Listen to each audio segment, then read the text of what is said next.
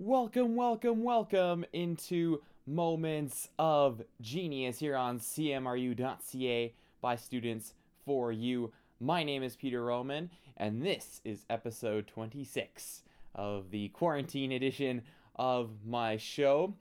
Really quickly, just before I get into all of the sports segments I have planned for today, I know that today is November 10th. And tomorrow is, of course, November the 11th, which is Remembrance Day, which, of course, very important holiday. So, really quickly, in honor of Remembrance Day, because that is tomorrow, I would just like to take a really quick moment of silence here on my show.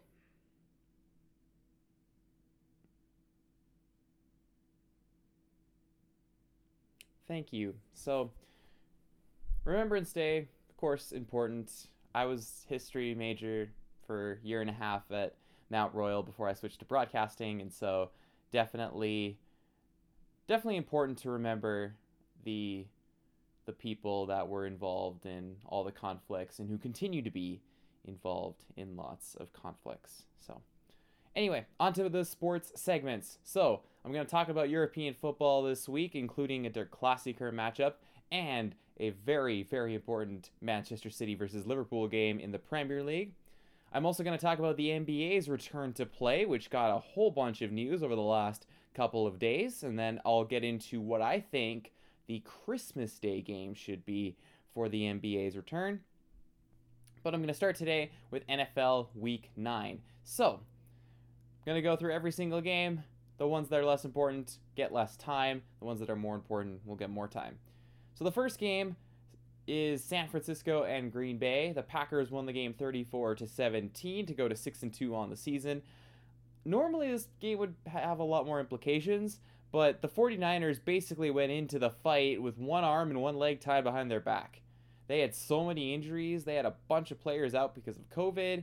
And unlike the Tennessee Titans, who got their games rescheduled, the NFL basically screwed over the 49ers by making them play this Thursday game.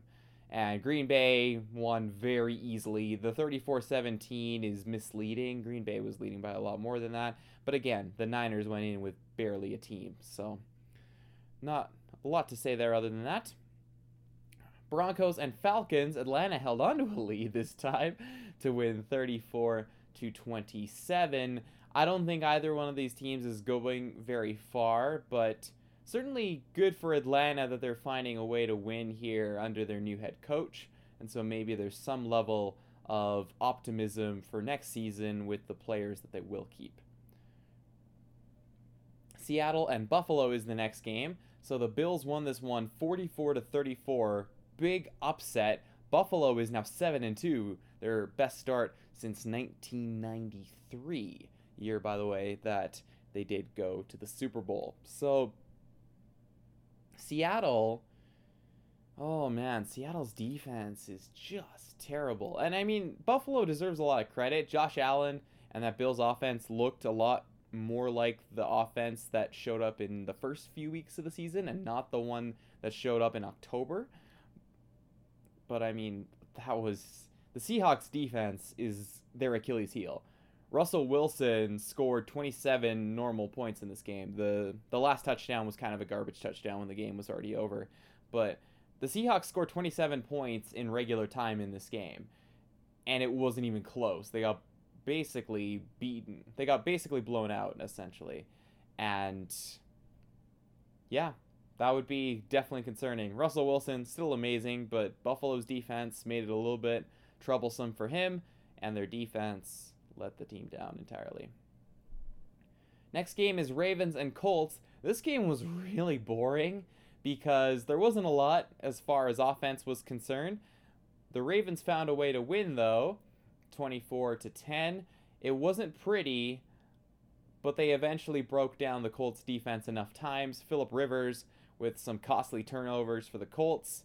And, Indianapolis's defense, I got to give them a ton of credit. This defense is exceptionally good at pretty much everything, and it was a slugfest for the Ravens to even get 24 in this game. Baltimore's defense, though, happens to also be very good, and the Colts' offense Phillip Rivers is kind of their Achilles heel. If the Colts are serious about being a Super Bowl contender, they need a new quarterback next season. Next game, Texans and Jaguars. This game really doesn't have a lot of meaning. Houston won this game by 2 points. Jacksonville is looking like a team that's probably going to tank for a high draft pick, so that's my guess there. Houston, meanwhile, gets their second win of the season. Not a lot more to say than that. Carolina and Kansas City. This game was actually really exciting because Carolina very nearly pulled off the upset. They lost 33-31 to the Chiefs. Kansas City, Patrick Mahomes, again, spectacular. It was a slow start, though, and Carolina got off to a pretty good lead, but they couldn't hold it in the end. But I think Carolina should be very proud of their performance. They've been really... See, Carolina's actually been pretty good this year, and I think the building blocks are starting to come together for the Panthers. They're not there yet, but in a year or two, this could be a very dangerous team in the NFC. Kansas City, meanwhile, is still the best team in the league. Lions and Vikings. Minnesota won 34-20 because, well, the Lions had their whole COVID thing over this past week where Matt Stafford and some of their other players couldn't practice, so it wasn't that surprising. Dalvin Cook, though, continues his one-man quest to win me every single fantasy matchup, and I love that very much. But nonetheless, Minnesota, nice comfortable win over the Lions. They get the Bears on Monday Night Football. Speaking of the Bears, they lost 24-17 to the Titans. It wasn't actually that close. Tennessee won by a lot more, but the Bears made it close late in the game. I mean, Tennessee wasn't pretty at all, just like they were earlier in the season, but they found a way to win because the Bears' offense is so pathetic. It got nothing as far as like any kind of meaningful yardage. And Matt Nagy, I mean, I know Nagy did pretty well in his first year with the Bears, but since then, it almost looks like he's scared to call anything like remotely fun on offense, and he's supposed to be an offensive head coach, and his offense is the absolute unquestionable weakness of this Bears team. And the Bears defense actually played really well against the Titans. A.J. Brown had a couple of breakthroughs in the game where Tennessee got some yardage, but outside of a couple catches, it was really just a punting game in this one. But Chicago is 5-4. They get Minnesota on Monday Night Football. They get the Packers the week after that on Sunday Night Football. If the Bears are going to make the playoffs, the next 2 weeks will decide...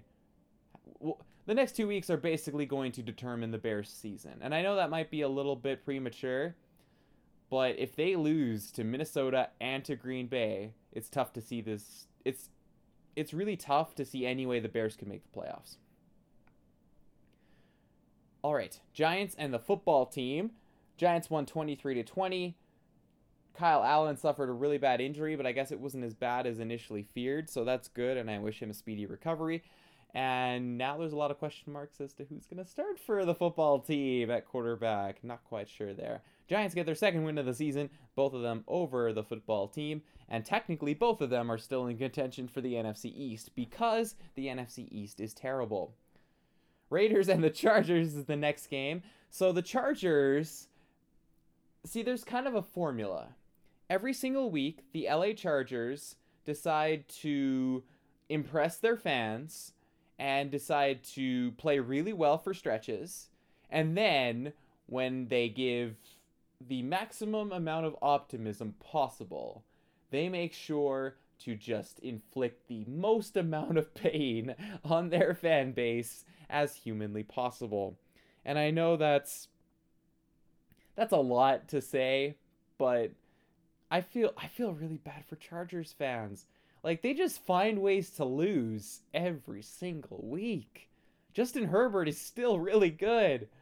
But, yeah, Chargers had a drop pass in the end zone that was broken up with no time left on the clock this week. The Raiders, meanwhile, moved to 5-3 and are very much in the fight for a playoff spot in the AFC. Speaking of teams fighting for playoff spots, the Dolphins and the Cardinals. This game was fun. 34-31.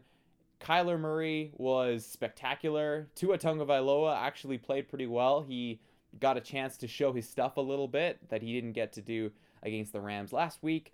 And Miami prevailed 34-31. Zane Gonzalez missed a field goal late that would have tied it for the Cardinals. This game, I think the clear difference was Arizona's defense is not very good, and Miami's defense didn't play that well but made enough plays. And I think that is the main difference between this Dolphins and Cardinals teams. Both of them very much in the fight for playoff spots, and so should be exciting. Kyler Murray obviously looks like he could be one of many quarterbacks to potentially be part of this future generation to take over the league. Tua Tagovailoa, still a little too early for that, just his second start, but certainly much better performance from him than it was a week ago. The next game, Steelers and Cowboys. So this game was 24-19 for Pittsburgh because the Steelers decided to basically play a horrendous game, and they just barely won because Dallas got a holding call in the end zone. Dallas, there was a missed holding call against the Steelers on Dallas in the end zone. I should clarify that.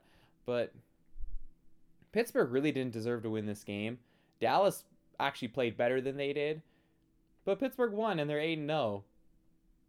I don't know. I know they're undefeated, but it's hard to have faith in the Steelers after a game like that. It really is. Because Dallas was playing Garrett Gilbert, who is an AAF quarterback. By the way, for those of you who don't know what that is, the AAF was the Alliance of American Football. It was a spring football league that lasted one season before it folded.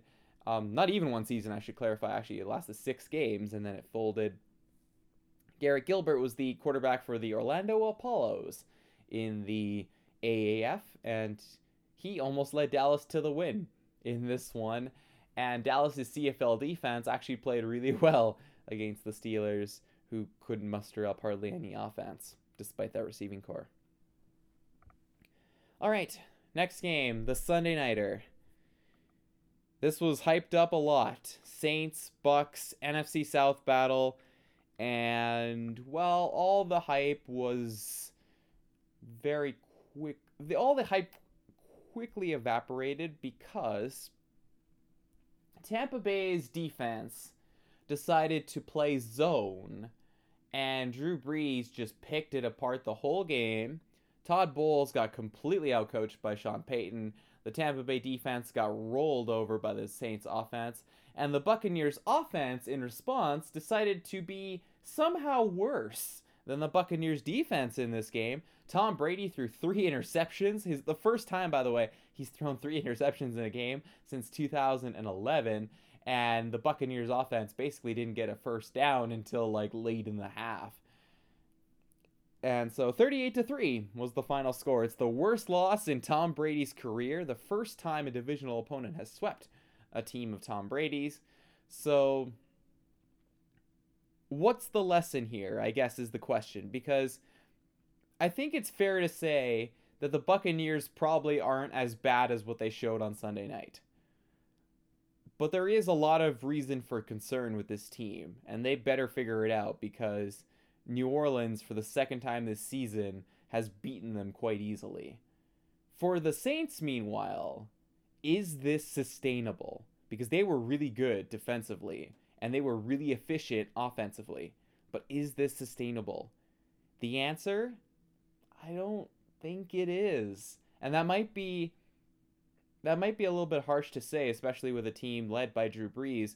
But for anyone who watched that first touchdown pass he threw, or even a lot of the other passes that Brees threw in this game, he has to put everything behind a throw that goes 20 yards. And they flutter up there in the air. Drew Brees has such a hard time throwing beyond like 10 yards right now.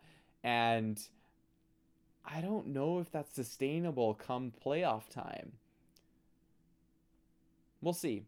But impressive win for the Saints. Terrible loss for Tampa Bay.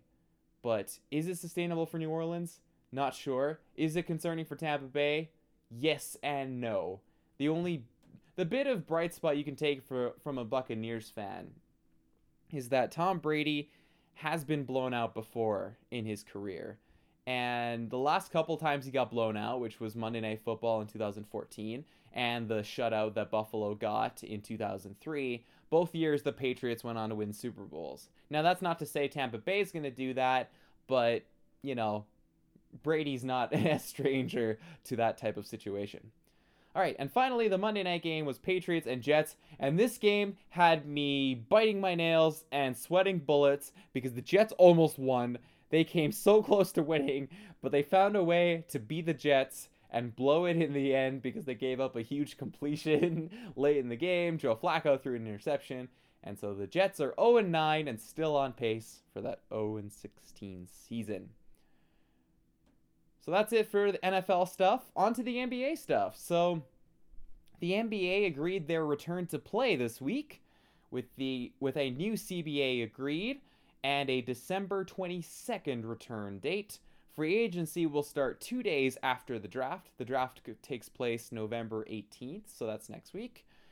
And I'm excited, to be honest. I'm quite excited. I'm a little concerned because the NBA is pretty much doing or going to do what the NFL has been doing. So there's obviously travel concerns, COVID concerns, and a lot of that type of stuff. So we'll be interested to see what happens there.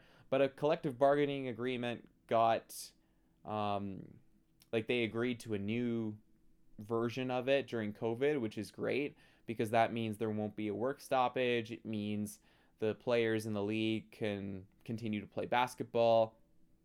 And December 22nd might feel a little early because it's just like, well, the NBA season just ended. And that's true.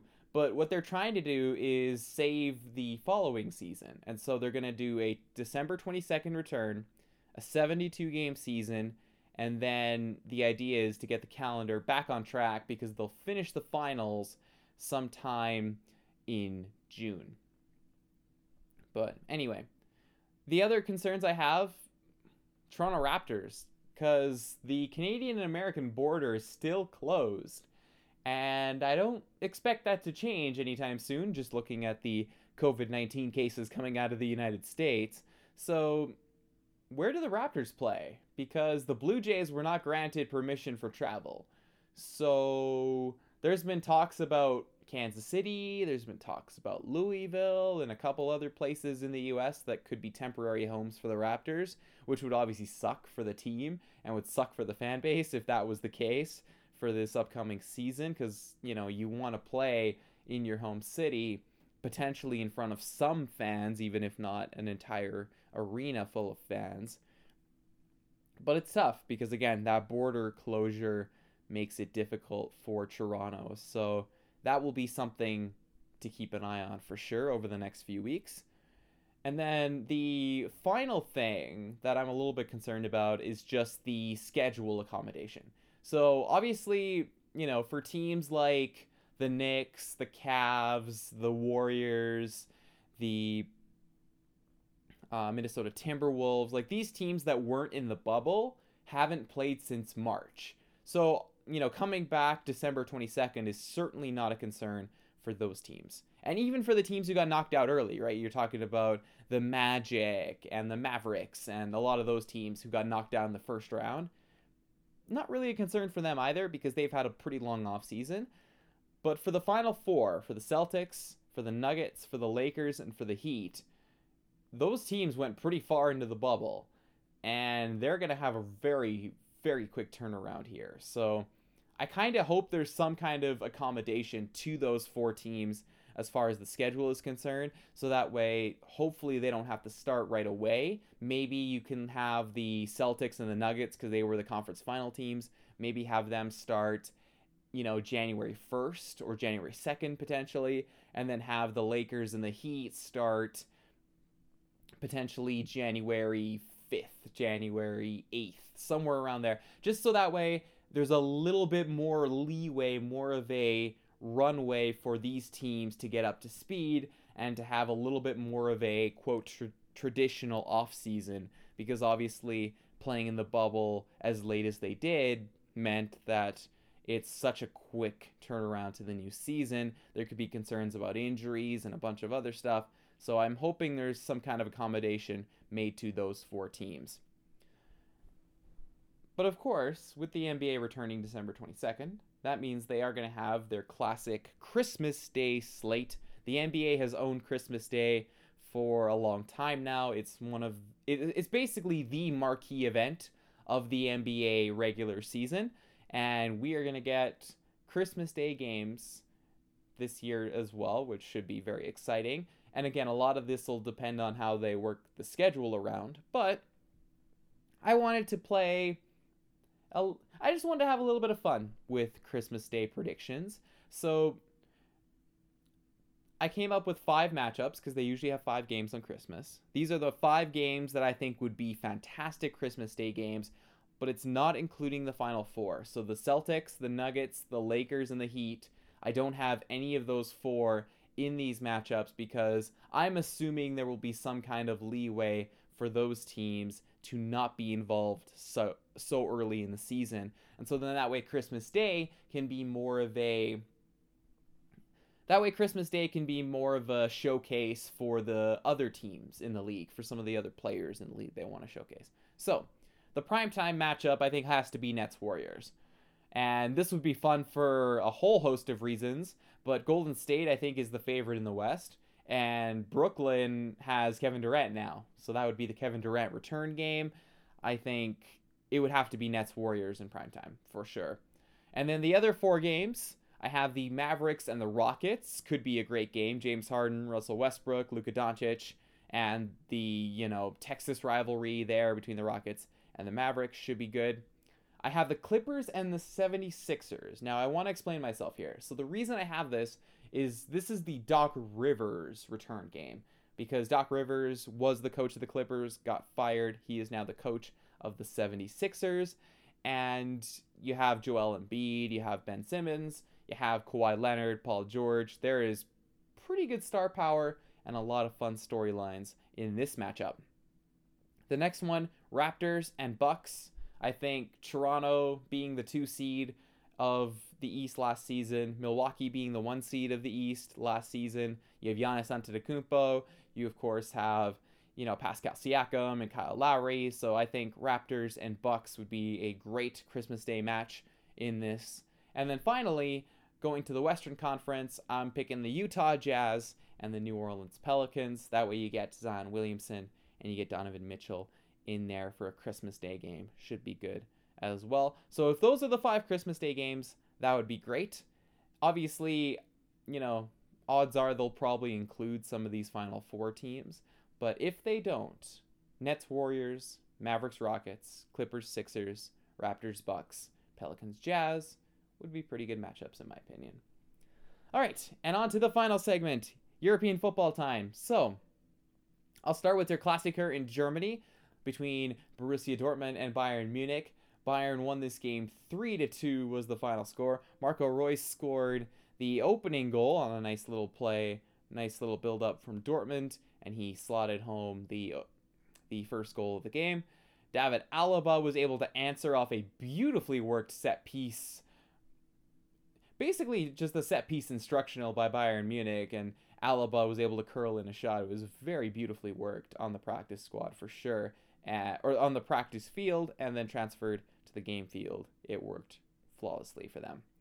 Robert Lewandowski scored a header to put Bayern up 2-1, and then Leroy Sané pretty much sealed the deal, made it 3-1 in the 80th minute, cutting on his left foot, firing it into the corner, and Erling Haaland scored in the 83rd minute to give Dortmund a little bit of life, but in the end, not enough. Haaland was very critical of himself after the game, and, he certainly had more than enough chances to make a bigger impact in this one. But I think the biggest unfortunate news coming out of this game was Joshua Kimmich, who is now out for 3 months with a meniscus tear. So not good news for Bayern Munich. Kimmich is undeniably one of the most important players on their squad. All right, from Germany to England, we had Manchester City versus Liverpool this week, which was really fun in the first half and kind of so-so in the second half. Mo Salah stepped up and scored a penalty in the 13th minute early in the game, and then Gabriel Jesus answered for Manchester City before Kevin De Bruyne missed his penalty. He just fired it wide left, and it finished 1-1 the final score, which I think is probably a fair result based on the play of both of these teams. But Liverpool, damn, they're running out of players. It's pretty obvious the Liverpool injuries have hurt this team a lot. And Manchester City, I don't know. They're struggling to find their form right now. And that Kevin De Bruyne penalty miss was very, very shocking to me. But nonetheless, important match in the Premier League, though, because that meant the table, Leicester City is on top of the league. And they haven't done that since 2016. So that would be kind of cool if they did that again. Not as historic, obviously, but... And this Leicester team is far different from the one that won in 2016. But still, kind of neat that they're on top this late into the season. I guess it's still early in the season, but, you know, in November, usually the table has kind of separated a little bit, but it hasn't this season. And the final thing I will talk about very quickly and very briefly is Arsenal, as they lost 3-0 to Aston Villa, because apparently no one decided to mark Ollie Watkins, and yeah, pretty much no one decided to mark Ollie Watkins. He scored twice. Villa won very easily. Arsenal have a long way to go. And that's my show for today. I want to thank everybody for listening in to my show as always, and be happy, be healthy, and stay safe, everybody.